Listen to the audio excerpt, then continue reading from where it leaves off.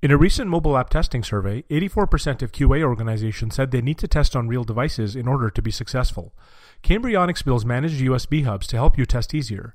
Discover how managed USB hubs can accelerate delivery of your apps. Learn more at cambrionics.com. Hello and welcome to the InfoQ podcast. My name is Wes Rice. I chair a set of software conferences called QCon, and I'm the host of the show. Today on the podcast, we're talking to Johnny Crispus. Johnny is a predominant personality in the information security community, most well known for his work on the TSA master key leaks between 2014 and 2018. He is the director of field engineering for North America and Europe for Casada, a company that ensures only humans access web apps. Prior to that, he spent many years growing up as a pen tester. So today on the podcast, we're going to be talking a bit about modern attack vectors. We're going to talk about the OWASP Top 10.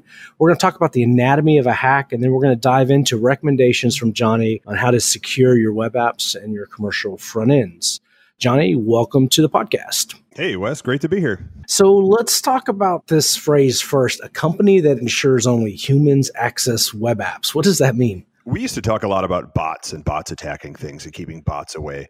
And I had found that this was giving people the mentality of botnets. They would think about the roving bands of clouds of compromised computers that are just launching blind attacks, the kind of white noise of the internet that you're always defending against. What we've developed here is something that goes beyond that and targets the use of automation as an attack tool of any form. And so even when you're being attacked by a human being, the human being is likely going to be writing a lot of scripts to take care of what they're doing. They're going to be using a lot of automated tools to do the more monotonous work, because the main critical flaw in human beings as far as this work goes, and the reason we invented computers as a whole, is there's a lot of monotonous, repetitive tasks that need to be taken care of within, let's say, the time span of a human life. And humans get very bored very quickly compared to computers. And so we have resorted to using computers to take care of a lot of those things. And so it's not just the bot nets that are out there and these blind bots launching, one-off vulnerabilities to see what they can get into that we're defending against, but it's also the intelligent attackers who have a complex toolkit that they've really kind of built out to handle the sorts of attacks that they're launching. So while we are ensuring that these botnets are definitely keeping their hands off of your stuff, we're also ensuring that these one-off bots that these intelligent attackers use are also staying out of the way. And so that only good, clean, decent human beings can access the infrastructure that you've put out there for them. So do you deploy as part of a CDN as like a reverse proxy in that stack, or do you have your own kind of cloud infrastructure that people kind of go behind? We have our own cloud infrastructure that can be dropped in anywhere inside of that stack that you like. We do recommend just going behind the CDN. Being behind a CDN allows you to create path-specific rules, as in URL path-specific rules, to control exactly what comes to us for filtering, because you don't necessarily want to process every HTTP request that comes in to determine if it's a bot or not, because one of the reasons you have a CDN is to offload a lot of your asset delivery, your images, your videos, your things like that. And so if you've got the CDN doing that anyway, you can let that handle feeding that to the attackers. And if you're dealing with an intelligent attacker who's trying to break in, say, do brute forcing on a login form or something, or even if they're just trying to do some form spam or something like that, more often they're not even requesting assets anyway. But you would put us behind your CDN, or if you don't have a CDN, it's fine too. We can operate like a CDN where you just point the DNS directly at us for the domains you want to have protected. We get those requests, and then we figure out what's good and what's bad. And anything that's good, we just forward on to your origin. Anything that's bad, we deal with, and you don't have to worry about it. So what is the sophistication of modern attacks? What are we seeing today? Are we still focused on the OWASP Top 10? Are we seeing some more sophisticated attacks? What are you seeing out there? Yeah, it's almost misleading to use the term sophistication. There are absolutely some extremely sophisticated attacks going on out there, but far and away, the vast majority of the web application attacks that we see coming in, and that truly everyone sees coming in, are still the same old scripted. They're using curl, they're using Burp Suite, they're using Python requests, they're using Node.js, and just hammering together some quickie garbage script because it works, because nearly no one is defending against that sort of thing. And that predominantly comes from us still using ancient technology like most every WAF that's out there. We're relying on things like IP reputation and blacklisting, which in 2019 is completely useless because IP addresses are freely and easily rotatable. Residential IPs are cheap to get in the thousands. There's been nothing on the defensive side that's really caused attackers to have to up their sophistication. And if there's no reason to do the work, they're not going to do it. That being said, there are sophisticated automation tools out there, such as Phantom.js, such as Zombie.js. I think most people will be familiar with Puppeteer, coupled with Headless Chrome. And that's actually controlling a real browser that's able to do everything. It's able to handle cookies. It's able to process JavaScript. And that's an extremely devastating tool that bypasses nearly all defenses out there that are doing, checks to determine if something's human or not. We at Casada have developed a great defense against Puppeteer and those other tools as well. But for the most part, companies just don't have that level of sophistication and defense.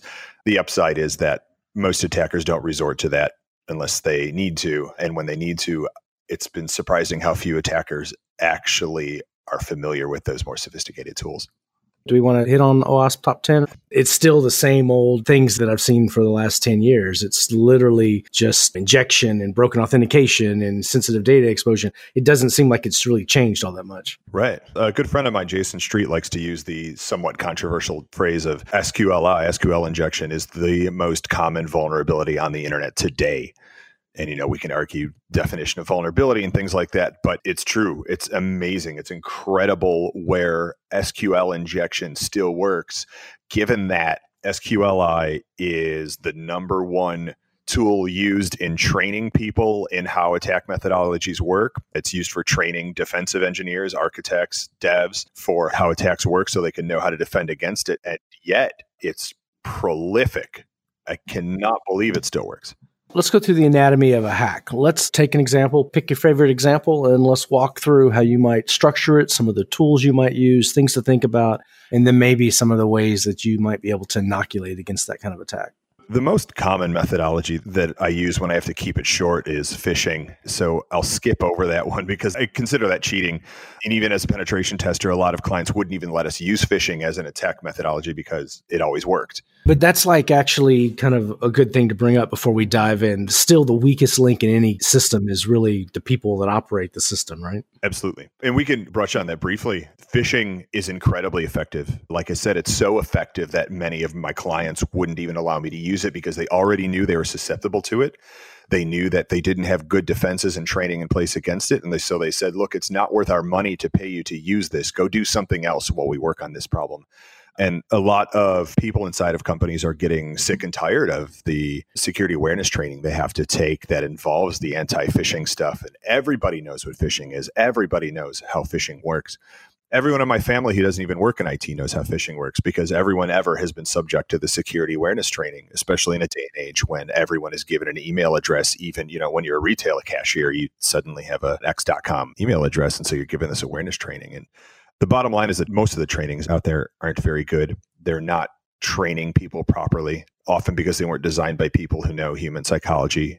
And so in the end, the fact that most people don't really care if their company is compromised, don't feel like they're a part of their company, are going to fall for these phishing attacks because they're not being vigilant, because their mind is elsewhere. And so in the end, you try long enough, you try hard enough, you're going to be able to phish somebody. You're going to be able to get somebody to click that link. You're going to be able to get somebody to download that executable. And because the protections aren't in place inside these corporations, that executable is going to fire. It's going to do what it was meant to do, and it's going to give you an in. And the reason I call this cheating as far as discussing an anatomy of hack goes is because you're also often just targeting the people with the highest level of access. You're targeting the IT admins. You're targeting the help desk. Help desk was my favorite because it's often very inexperienced people with very high levels of access within the company.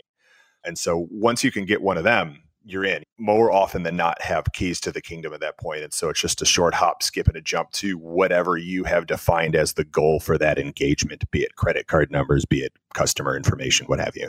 So you on the flip side recommend talking to somebody about how to kind of limit the blast radius, so to speak.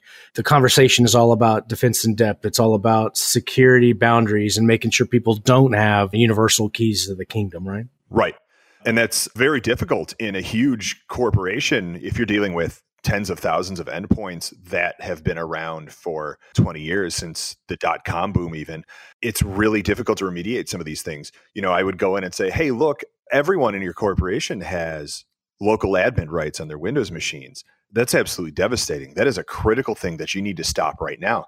And then it turns out they can't just turn that off because so many people have built their workflows around this requirement of local admin. And it's going to take years to figure out who actually needs local admin. And even when they do need local admin, there's controls you can put in place to make sure that they're just not constantly using it.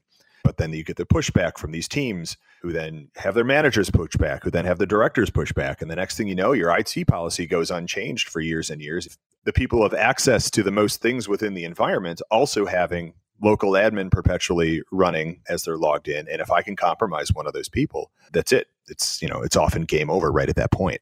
Okay, so skipping the humans as the weak link, let's talk about maybe the anatomy of a hack that isn't related to phishing. Sure. Hands down, the most common couch to compromise methodology / attack vectors we see out there is the fingerprinting of an external environment to find anything that can be used to test login credentials. Login credentials are something that every attacker out there has just a gargantuan swath of. We're talking hundreds of gigs plus not only potential username password combinations, but in many cases, actual confirmed username and password combinations. And these come from all of the breaches that you hear about in the news on a literal daily basis now. So if you hear about, X company got breached, if you see a number in there that says X number of customer records were leaked, that often means that a database was found somewhere containing that exact number of customer records. It often contains usernames, passwords. Sometimes those passwords are plain text. Sometimes they're not. And in those cases, many researchers will go through a lot of effort to convert those hashed passwords into plain text. There's competitions for such things, which is amazing. And then those get shared around amongst various groups. And now we end up with, I've got almost half a terabyte here of password lists that I use when attempting to break in. And so the trick is figure out a place where I can attempt to see who's using what passwords. I put together a username list and a password list. The username list I can often build based on, it depends what I'm attacking. If I'm attacking, let's say, Outlook web access, I'm attacking your webmail login page.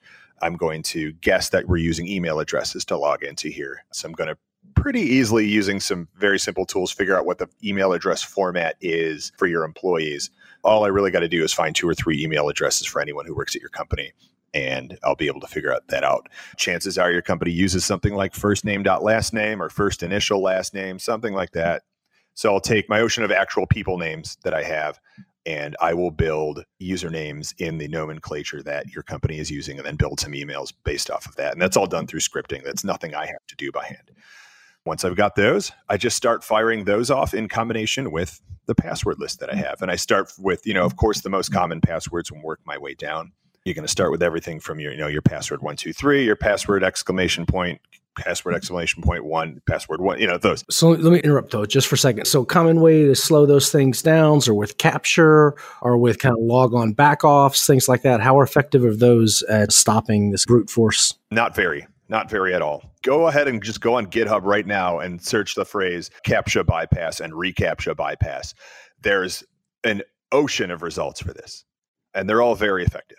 CAPTCHA just doesn't work. It does work to annoy your users. It does work to keep the casual attacker at bay who doesn't feel like putting in any real work into developing a targeted attack against your site. It does work to keep the botnets at bay. The botnets that were crafted to launch one type of attack whenever they find one type of web application and then give up when it doesn't work and move on. But the real attackers, the intelligent attackers who have the desire to compromise your specific, whatever it is, website, company, whatever their end goal is, those are the ones who are going to be able to get past CAPTCHA really easily. Failing even automated tools.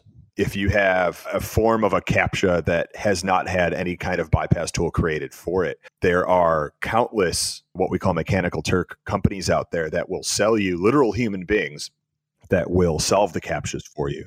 And they have APIs. They give you how-tos and instructions, and you drop their code into the script that you're writing, and it will offload the CAPTCHA solving to a human being I was just looking at one that's in Indonesia.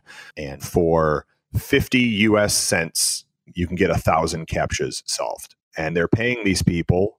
The payout was, well, I don't remember, much less than that. I believe it was like 50 cents per 5,000 CAPTCHAs solved or something like that. But it's like, hey, work from home. You can get 50 American cents, which I imagine goes a long way there, or the company wouldn't exist. And so in the end, CAPTCHA doesn't work because I can pay a human being a fraction of a dollar and get them to solve it for me. I've also heard of where logons take longer and longer and kind of exponentially like back off, like exponential retries, for to speak, on microservices. What about those approaches? Are those effective? Yeah, those are effective because you're slowing the attacker down. Anything you can do to make the attack take more time is going to be an effective form of defense. We have a term for that. It's called time-based security. It's based off of a very popular book that most of us security folks like to read. It's called Time-Based Security, written by Win Schwarto. Great book. Everyone should read it. It's really short. It's excellent for anyone who's working in IT, not just security, but dev, etc. Highly recommended. Time-based security. And the bottom line is you will never have perfect security. So the trick is to make the attack take so long to succeed that either one of two things will happen. One, you're going to catch the attacker and be able to do something to assuade them. Or B, they're going to give up and go somewhere else. They're going to attack your nearest neighbor who's less secure. That's the bottom line there. So if you can implement something that limits how many attempts can be made over X period of time, that's going to be more effective. That's still not a devastating defense because, like I mentioned earlier, computers have infinite patience. They can try for as long as the human lets them try. They can try while the human is sleeping. They can try while the human is eating. They just keep going. And if that human can figure out what the algorithm is behind, how many attempts you can make during what period of time before you get locked out, which often is trivial, then they just write that into the script. Try 4 attempts, pause for a minute. Try 4 attempts, pause for a minute. And the computer will just do this forever. They can randomize the length of time in between attempts to avoid being fingerprinted as a bot. Someone is trying 1 attempt every 25 seconds, but the attempt may come in after 10 seconds, it may come in after 13 seconds, it may come in after 21 seconds every time. It's really hard to say, hey, that's a bot because it's got this erratic activity. That's one of the many bypass mechanisms I would use when I was writing these attack scripts, is just that randomization to prevent WAFs from detecting that I'm writing a script. Okay, so brute force password. At some point, you're going to trip over, you're going to discover a way in, then what? So eventually you're going to discover a way in. The whole purpose of trying these credentials is, not to necessarily gain access to someone's inbox, although an email inbox, as anyone could guess, could just be an absolute treasure trove of useful information for progressing with an attack. But you're looking for valid credentials because those credentials can be used in a lot of other places. One of my favorite places to use those, of course, is VPNs. So I'll be pegging your inbox, just trying to get a valid set of credentials because maybe I determined that your mail server is the least protected as far as defending against brute forcing attempts goes. Once I've got those valid credentials, I'll hop on over to your VPN and I'll log in there and boom, now I have access to your network. I'm inside your corporate network. And this sounds like I'm making it easy just for the sake of explanation here, but I'm not. This is an extremely, I would say on my end, the most common attack vector that I used. It was brute force the mailboxes until you got good credentials and then use those credentials on the VPN and then you're in. This works so many times. These are all things you can defend against. Multi-factor authentication goes a huge step of the way, especially if you're dealing with things like Active Directory logins, and yet most companies don't implement that. It's getting better now, but I would still go as far as to say that most companies don't implement that. It's extremely expensive. It's difficult to implement, especially when you're talking even Fortune 1000 with the number of computers they have to implement this on, and not just computers, but services and microservices. It gets overwhelming, but in the end, it's definitely the most devastating defense against these sorts of attacks. So once I've got these valid credentials and I'm able to VPN in, then I start looking around again. I see what I can see from the position on the network where I've been dropped off. What does the VPN have access to? In most cases, there's no network segmentation. I'm able to just fingerprint the entire network and see all the servers that are running out there and see all the services that they're listening on. And I'll start looking again for places I can use valid login credentials, especially if I've gained valid Active Directory login credentials, because that means I'm going to be able to use that on every Windows system and possibly every Linux system that's in here as well. I'll try to identify like server groups or server subnets. Usually you can do that based on DNS names, because those are the ones that are going to likely have the most useful information or access. Those are the ones that are going to most likely have admins logged into them whose tokens I can steal, or are possibly going to be the endpoint and have the gold I'm looking for, whether that gold is your credit card numbers or customer information or something like that. And so I'm going to hop through the network again, just doing what I just did, trying the logins that I have, trying new logins now that I'm in. The vast majority of the time, the defenses that people erect externally against these brute forcing attempts don't exist internally. Nobody is throttling login attempts against an internal web application. And that blows my mind, because oftentimes, let's say, especially in the medical realm, I would see internal web applications that protect databases of private patient data.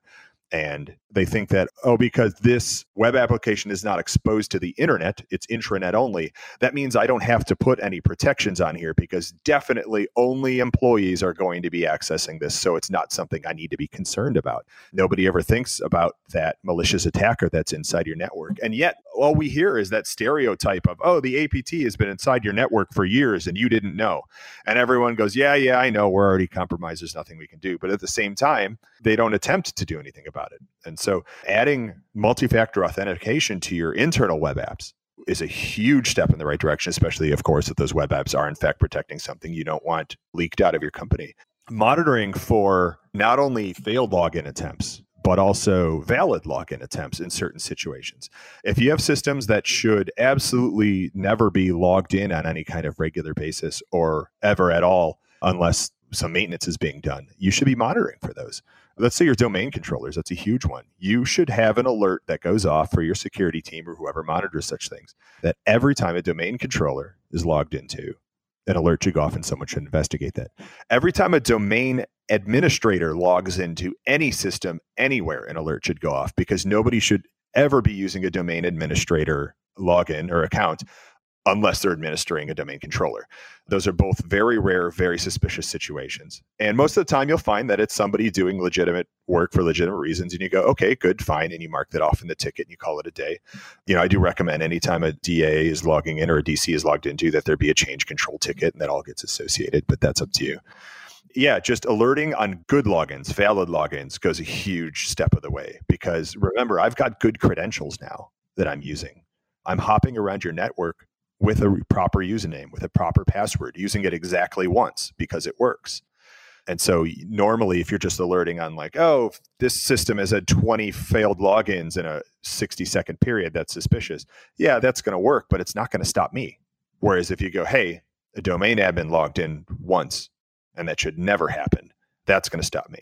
If I created my own domain admin account, you should alert on that. Every time a domain, I could give you this long list, but it's things like that are easier to implement that we just don't think of, because we have this mentality of there's the internet and there's our intranet, and the internet is where all the bad guys are, and the intranet is all our good employees. And for some reason, we just ignore the fact that all it takes is one person's account to be compromised, and now the internet and the intranet are one and the same. So again, this goes right back to what I said at the very beginning. This is the defense here, defense in depth, layers of security to make sure that there's boundaries. You've got subnets, bastions, TFA. Are these the things that are going to stop someone trying to get into a system? Absolutely. Aside from that time-based security, to coincide with that time-based security is defense in depth. That's a critical part of it. It's how you slow people down.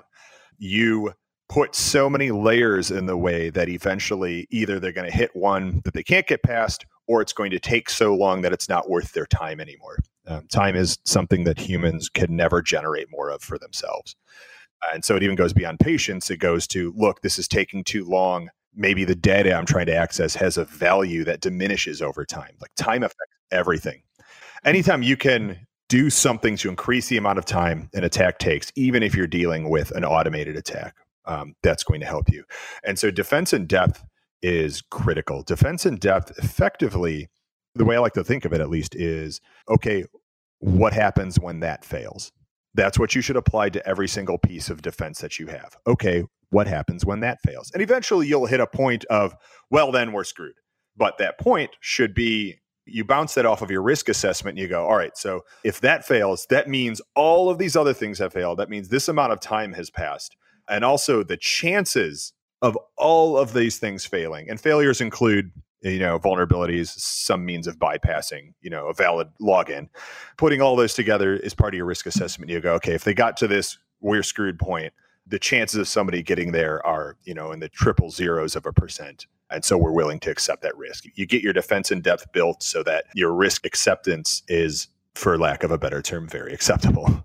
QCon's all about architecture and microservices. So how do you build an appropriate defense in depth when you're building something like a microservice architecture? Is JSON Web Tokens enough? Because it doesn't actually create authentication. All it does is, generate a SHA, then validates the SHA hasn't changed. Is that enough to protect internal microsystems? When you're dealing with things like that, which come down to, like you said, dealing with, SHA generation and just hash validation, the most common failures I see in those regards is people designing these systems without actually understanding the underlying functionality. They perhaps learned, hey, you're supposed to do it this way. They don't understand why you're supposed to do it this way.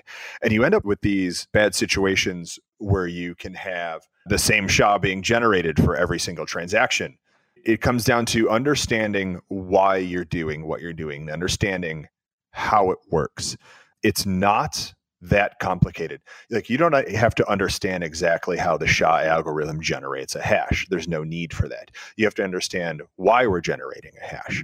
That's much easier to understand. At that point, you can understand why what you're doing is important and how you should implement it. I find too many instances where we're able to get around JWT just based on guessing encryption keys because somebody used a garbage encryption key, a phrase of just like a single word like puppy to base things off of in dev. And now that hasn't been changed. And now that still exists in prod.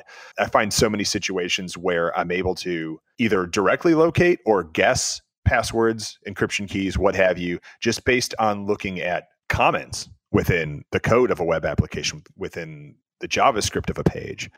I'm able to find keys left in Git repositories, things like that. So it's not so much of, hey, is there something really critical we need to be doing when we're implementing JWT as a security mechanism? Or is there a whole realm or school of thought for security regarding microservices? Because yes, there is. Absolutely. That's its whole other conversation. But the problem right now is the same as the problem with the OWASP top 10 being unchanging, is that people still aren't wrapping their heads around the basic concepts of security within what they're doing.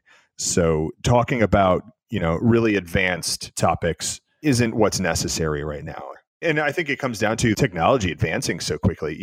Even I would say 3-4 years ago, you wouldn't even heard the phrase microservices being used. That was something that was only being used at huge corporations like, maybe Facebook, et cetera. And now it's something that everyone looks into doing, even when they don't need to do it. It's like Kubernetes. Everyone's saying like, oh, they're using Kubernetes, we should use Kubernetes. It's, microservices is one of those new buzzwords. AI-enabled microservices that leverage Kubernetes. You got to get them all together. Blockchain. Oh, yeah, that's right. That's validated by a blockchain. Yep. Yeah. And so, the bottom line is that the stuff is coming out so fast and we're having to learn it so fast that we're not learning the security of it because of the same problem that has always been. Security is always an afterthought because it's not necessary for functionality. And we're being pushed so hard to get these projects done on time and under budget that security is the easiest thing to ignore. We cobble it together. We go, works. We're done. Ship it. Yeah, ship it. And then we'll get it tested later. We'll have a penetration tester, whoever tests the final product after it's shipped. And that is no good. That is the worst possible scenario. Well, the worst possible scenario, of course, is never having it tested. But the second worst is having it tested after it's been completed, with the best possible scenario, having the security being reviewed through every step of your SDLC to make sure that things are being done properly. So we're at the point to wrap up. Any final thoughts? Stop it. Please stop. Final thoughts. Security is not complicated. We like to make it sound like it is, but it's not. It's not complicated because, as I mentioned throughout all of this, the most basic problems that we had, many of which existed, in the mid 90s when we were first connecting computers together in a public manner, still exist. Learn about these things as a developer, as an architect. Learn about the OWASP top 10. And I don't mean just read about them. I mean, learn how to utilize the attack. Learn how to be an attacker, because once you've actually executed that attack, you're going to understand it so much more. That's the same way I would guess most people learned to be a developer of any sort. You learn by doing it. You didn't learn by reading a book and go, okay, cool, now I know JavaScript or whatever. No, you learned by writing things in JavaScript, screwing them up, not understanding how certain functions worked, going back, reading about them, trying different ways. Learn the attacks. There is no end of education out there on the internet on how to actually launch these attacks. That's one of the reasons that these basic attacks are still so common. It's because they're so easy to learn. And it's the first things people are learning. Learn SQLi, learn brute forcing, go try it, against a system that you're authorized to leverage. And it's so much easier now than ever before to stand up a virtual network within your own home for literally no money to launch these attacks against. So learn the attacks. That's going to give you such better insight into how to defend against them versus just the 6 sentences you were taught in a textbook 5 years ago when you were still in college learning computer science. Well, that's a great segue. If you liked what you heard and you want to learn more about different types of attacks, check out Johnny's talk at QCon at the end of this month. It's going to be bypassing modern WAFs using scripting techniques and autonomous attacks. So you can see live demonstration of how to bypass a WAF. Johnny, thanks for chatting with us on the InfoQ podcast. Thanks, Wes. Super excited to check out the con. See you guys soon. Wondering what's the current state of the DevOps and cloud computing space? Where are Kubernetes, chaos engineering, and AI ops in terms of adoption? Read the InfoQ Trends reports to find out about this and much more in less than 11 minutes. Check it out at infoq.link/DevOps-Trends-2019. We'll include the link in the podcast description as well.